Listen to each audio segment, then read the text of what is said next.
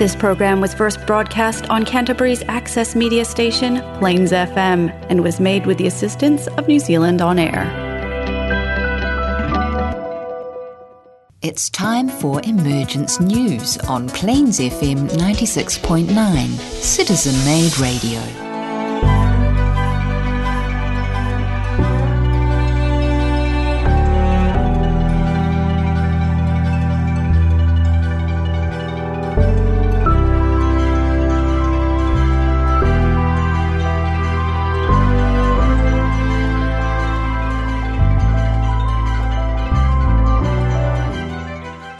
Kia ora. Welcome to Emergence News, a program brought to you by Share International volunteers based in Christchurch, New Zealand, Aotearoa.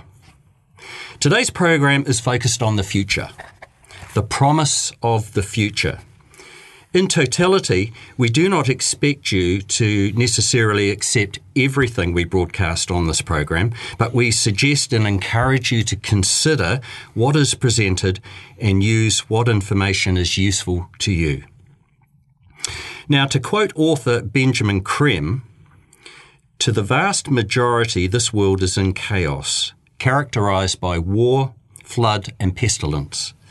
Terror reigns in the hearts of millions, and many suffer grievously as a result. But behind the terror and the pain, there is a growing sense of hope that things will change for the better, that this period is interim and will not last forever." Joining me on the program today is Peter. Hi there, Nigel. Hi, Peter. About 7 years ago, perhaps closing in on 8 years ago, you were part of the original team that started broadcasting this program, Emergence News. Looking back, can you think of an issue that you were talking about back then or forecasting back then that is now emerging or has arrived? I do think that we talked about the possibility of more chaos to come before we move into the new age. That's and right. I think we certainly have seen that. Absolutely, Peter. Good observation. And to use a buzzword, John. Oh, my God, a buzzword. Stand by. Yeah, a buzzword that the media employ regularly, which is the situation is confronting. Now, John, what issue were you talking about 7 or 8 years ago on this program that has now become for you incredibly confronting? The C word, Nigel, corruption. And Maitreya and Benjamin Creme have talked about corruption since day one. And guess what? We are seeing it being uncovered on a daily basis. Car manufacturers, fossil fuel manufacturers, cigarette manufacturers, product manufacturers of all types, political corruption, financial corruption, Economic corruption, lies and deceit on every level of our community from those who hold the power and want it to remain the way it is. It's a nice segue into another quote from Benjamin Creme here. He says, "Behind it all, behind the endless and mindless destruction, this world is emerging from a dark, dream-filled sleep, the awakening from which is difficult and traumatic in the extreme. New and powerful energies are stirring humanity into action as never before, and, as always in such a situation, the first responses are mixed, chaotic and destructive, followed by a new and higher rhythm which gradually imposes itself on the whole." So what you're identifying, which is materialised right now, is a mess. Yes. Corruption. Of our own creating. We're going to need some help, aren't we? Well, look, I've just finished watching The Sandman on Netflix, and I've now discovered what the real situation is we've been living in a nightmare for a very long time, and the dream is... Longer than we admit. Oh, very long time. And the dream is coming to an end, and we now are waking up. Humanity is waking up. Exactly. Maitreya the teacher, Maitreya the world teacher for this next age, will offer practical solutions to our most pressing global problems. And both John and Peter have alluded to some of those problems already. Maitreya will point the way towards justice and peace. But first, we are about to witness profound changes. We are indeed witnessing some of these already. Profound changes in all our institutions and structures. Political and economic, religious and social, scientific, educational and cultural. These changes will take place as humanity grasps, stage by stage, its essential oneness. What does that mean, essential oneness? What does that mean to you?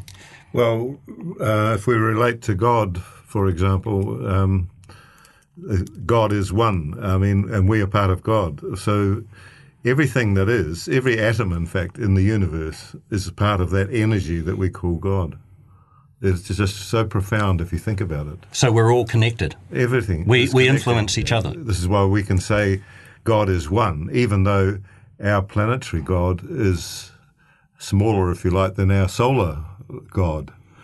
They are both part of the one. Mm-hmm. And so, you know, they're not separate. Although they are separate entities, just like you and me, but we are still you and me are still part of the one, mm-hmm. the God. And so it doesn't matter how you differentiate it. Every atom in your being is part of God. Mm. I like that. That sort of puts a big picture on things, John. And of course, the problem we face is that we believe we are separate.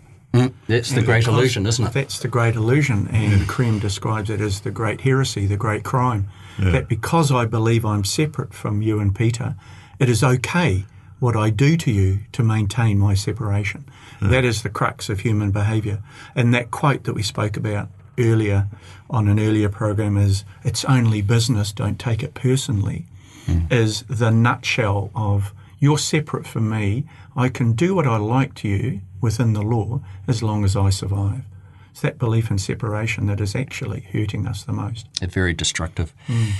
All right, so before I hand over to you, Peter, I'm just going to look at a couple of examples of the way forward as far as Maitreya is concerned. He recommends sharing the resources of this plentiful world by employing right relationship. Exactly what you're just talking about. Yep. Right relationship. Economic changes, which include the redistribution of resources among nations, food, raw materials, energy and technological expertise. The principle of sharing will be forced on the governments by world public opinion. I really like that line. That's Benjamin Creme at his best. He believes the principle of sharing will be forced on our governments by world public opinion. There is no doubt that there will be opposition from those more privileged members of our society who will see in these changes, which must take place, a loss of their traditional status and power. But the need for change will become so overwhelmingly obvious that they themselves will find themselves increasingly powerless to halt the momentum. And I'll give you a good example of that. A good example of this forecast is almost every government in every country on this planet now accepts, albeit reluctantly for some, the need to adopt climate change as an issue that requires urgent attention. Embodied in legislation, it's now actually becoming universally accepted. It wasn't the case 10 years ago when you guys first started this program. It wasn't the case 3 years ago. No. Do you remember the absolute attacks that Greta Thunberg got? Oh, What does this she was 16-year-old child know about the world, blah, blah, blah, from the old grey men in power? Well, we don't hear so much vilification of Greta Thunberg now because she was right. 1986 was the first report to the UN on climate change. The Greenies were right. Many of my friends have bagged Greenies for decades. They were right. They are right. We're now starting to wake up. Other examples of profound changes ahead will include a new approach to work, health and healing, political systems will need to change, of course, education that will benefit all young minds, also education in the laws of life. Science, including better transportation systems, better availability of energy resources. In short, appropriate housing, health care, education, food for all our citizens, and of course, restoring their environment. The promise of the future. First up, Peter, what are you going to be talking about in regard to the promise I've of the just future? had a look at the latest Share International, actually, Nigel, and there's a great thing in there on regarding the philosophy of humanity, and that it's just incredible because it's an esoteric approach to history and psychology. And he's taken it from DK's work, the Master Jalkul. And, he's summarised a lot of his stuff there. So that's... Mm-hmm. Okay, we'll be with you in just a moment, Peter. Looking forward to it. And John, how are you going to talk about the changes ahead for us? Well, you gave me that little quote, Nigel. That little quote, my job, Cream said, has been to make the initial approach to the public to help create a climate of hope and expectancy. If I can do that, I'll be well pleased. So I went with, who is Benjamin Cream? Who is this oracle that has been telling us this stuff? Look forward to you doing the job. I've done a wee bit of work on Benjamin Cream.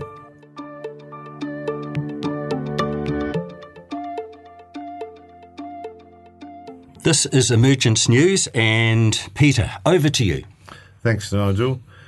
The well-being of humanity and their role in the plan of God. I was in the Botanic Gardens the other day. The spring flowers make a joyful connection with humanity. The fields of daffodils and the beauty of the magnolia trees in full bloom.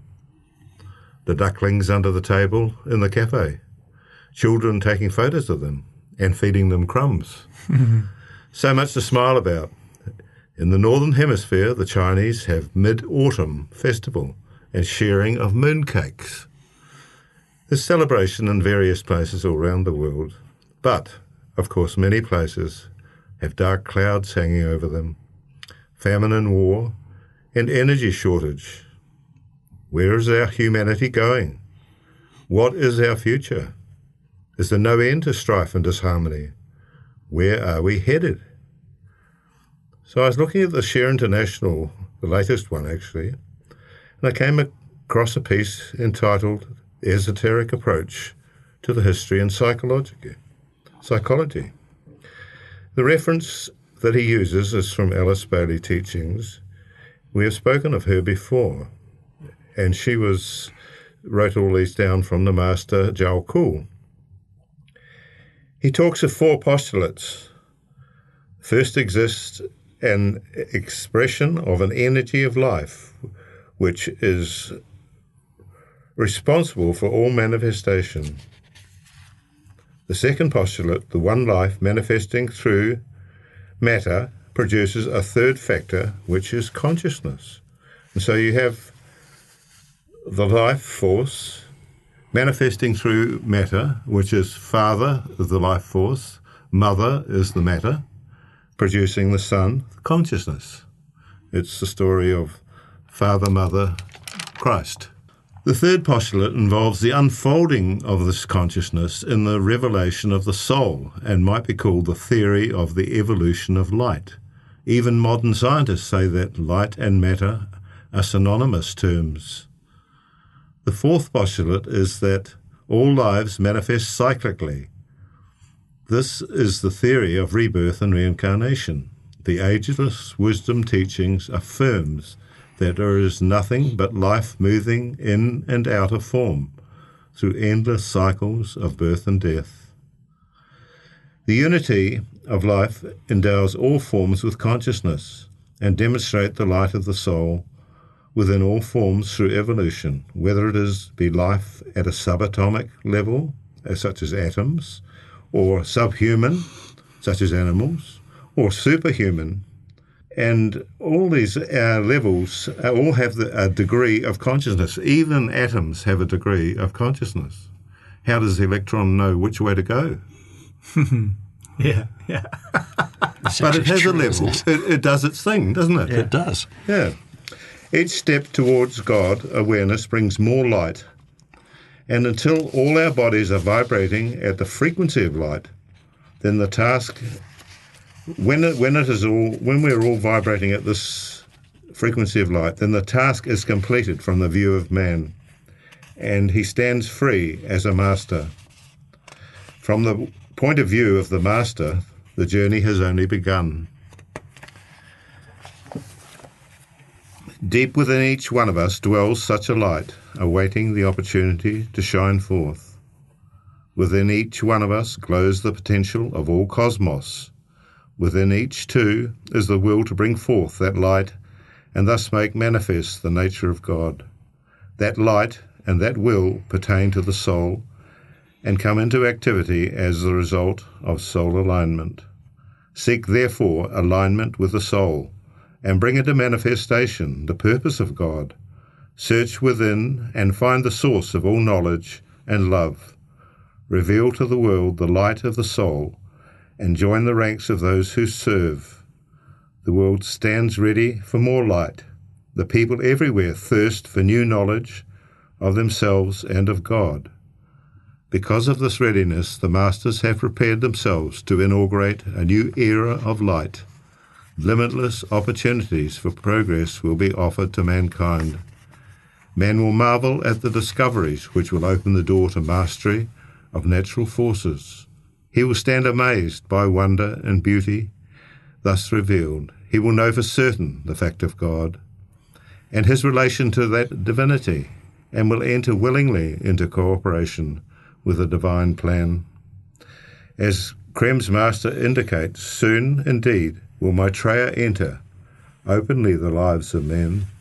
He is well prepared and eager for the challenge which lies before him, and his courage will strengthen those who can respond.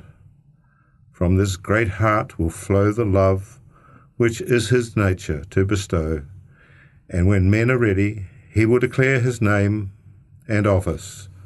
Thus will the great Lord manifest his close relation to men and women everywhere, and thus too will he fulfill the trust which men forever have placed with him.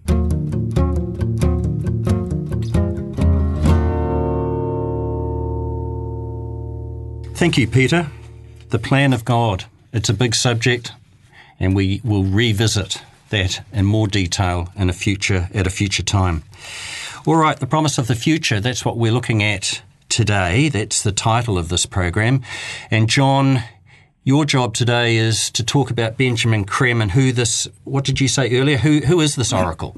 Well, we've talked about Benjamin Creme a lot, and I can't remember how many books he's written. Peter's at 14 books. Yeah, something like that, about the same as Alice Bailey, isn't it? He was a major editor for the Share International magazine. He's given hundreds and hundreds of talks and television interviews. So he's been this incredible conduit of information about the emergence of Maitreya, the world teacher, the avatar for this life, this age, But he talks very little about himself. And Nigel, you gave me the heads up. My job, Creme has said, has been to make the initial approach to the public to help create a climate of hope and expectancy. If I can do that, I'll be well pleased. So I went to the Share International website and typed in who is Benjamin Creme, and got a couple of really good articles. As I said earlier, Benjamin Creme did not talk much about himself. He didn't want to become the focus of attention. The story for him was the focus of attention. And in fact, when I sat and listened to his first lecture in the Christchurch Town Hall, as it was back then, Peter, in 1989, that was his opening. His opening was, I have done my job just by telling you the story. And that gave me a huge sense of relief, and I liked the man straight away. He wasn't there to preach. He wasn't there to tell me how badly behaved I was. He was just there to tell me a story. So I picked it up. So who is Benjamin Creme? Okay. He's aware that as a young child he became aware of what he then later identified as the etheric planes. Some years later, through building and the use of Wilhelm Reich's orgon accumulator, he became aware of this ocean of energy of which we ourselves are part. He then was able to prove to himself that this energy existed, and in fact he became so energy sensitive that he could tell if an atomic device was exploded. He would feel it in the disturbance of the etheric energy field of this planet. And sure enough, some days later, there'd be the Americans or the Russian or the British would say, we've exploded a device. So he once said, when asked why he was chosen, he said there was 5 chosen and he's the only one that took up the work. He said that his energetic structure was built for this type of work. In other words, he was built as a vehicle for the energy that would flow through him when he started this work. So he's got a really interesting story. He starts reading, and at 14 he says, I've read an extraordinary book, and it's With Mystics and Magicians in Tibet. And it was written by an Alexandra David Neal. A French woman of Benjamin Creme describes her as having indefatigable courage, determination. And she has disguised herself as a lama and penetrated the forbidden barriers around that mysterious country. Now, this is way back in the 1800s. So she's had to disguise herself as a male to get into Tibet and start practicing these Tibetan Lama skills, right? So sometime later in the early 50s, Benjamin Creme starts reading a book by Rolf Alexander, The Power of the Mind. And Alexander, a Canadian, was called to Tibet and trained by a Tibetan master of yoga. And this book struck Creme because it talks about the power of the mind. So he's at a very young age feeling energetic. He's feeling some sense towards energy. He's then picked up a book, this With Mystics and Magicians in Tibet, and then sometimes later he's picked up another book which talks about self-hypnosis and controlling the subconscious mind to allow the conscious mind to free up. And he said, and so I began to meditate. He then moves into the Alice A. Bailey years. He's read and read and read. He's just consumed books, theosophical works, Blavatsky, Bailey, Leadbeater. He's talked about Paul Brunton, Patanjali, Alice A. Bailey, of course, Agni Yoga teachings. He's dived into Swami's Vivekananda, Sivakananda, Yogananda. He's read Sri Rama Maharishi. And he's actually stuck there a bit. He said, the path of self-knowledge I sought to follow, and started Maharishi's meditation on Who Am I? And he now realises that through the grace of his own master, who was working with him behind the scenes, that he experienced the phenomenal world, the earth, the sky, the houses, people, trees and birds, as to be himself. So he's had some opening. He's had an opening of his consciousness, and he's literally said, I disappeared as a separate being, yet retained full consciousness, a consciousness expanded to include everything, which is the point you were making, Peter, about losing that sense of individuality but still being. That interconnectedness. An individual, yes. And he's gone on to say, I saw that this was the true reality, that one's normal waking consciousness simply covers us, keeps it hidden through wrong identification with oneself as the body. We talked earlier about that identification of self, exclusive, not inclusive. He also saw the phenomenal world as a kind of a ritualized shadow play. Now, he's also talked about, how did I come to this work? And in late 1958, he was told by a fellow practitioner that he was receiving messages, but they were bouncing off me. And so this fellow practitioner said, if you do a couple of things, you'll start to come right. So that's the start of this work. Right, so he's been developing himself along spiritual lines, huge interest in Space Brothers, for instance, but then he's got the nudge. He's got the shoulder tap, if you like. And so he says, on one night in early January 1959, so clearly that there was no mistaking it, I heard inwardly the instruction, go to so-and-so place in London on such a date and a time, and on that night there will be people waiting to meet you. And so he's gone and met these people, and that's when this process of his has started. Right, so then he's been told to affirm his coming. He's been put through a huge training process by his master. Now, we don't know who Benjamin Creme's master is, but I've heard the word Tibet twice now already, and I've only been talking for 7 minutes. Well, do you think it's the Tibetan? It could be DK, I'd say. It makes sense. Involved. It would make sense. He'd been involved with Alice Bailey and also Blavatsky. Blavatsky as well, yeah. But it could be the English master. Okay. Interesting. So he's done this period of intense training, sometimes 20 hours a day. He's been given transmission meditation, which is what we do and how we met. He's been given the messages by Maitreya. He's then told to start lecturing, which he does. He's really reluctant. He's an artist. He's a private guy, but he throws himself out into the public work. And I think that was the hardest thing he had to do. He's then given Maitreya's public messages, which we now know as the 140 messages. So when you look at Benjamin Creme's life, there is this incredible process where he's come into the world with the gear, one of 5, right? He's then put through a process that wakes him up, and then he's given nudges to the point where he forms a relationship with a master which opens him up, and he is put through an intense period of training. There's still a few hurdles to go, but they've got him up and running, basically. They've given him this training, and he's then got nudge by step to do the work that we now know that Benjamin Creme has done, which has been that oracle for this new age. It's a fantastic story. All you've got to do is go to the Share International website and type in, who is Benjamin Creme? It is a brilliant story. Message of hope. Message of hope. Messenger of hope. Absolutely. The job is done. The job is done. Well done, John. Thanks, Peter. All this information can be found on the Share International website, www.share-international.org, and also don't forget the podcasts, which are available on the Plains FM website.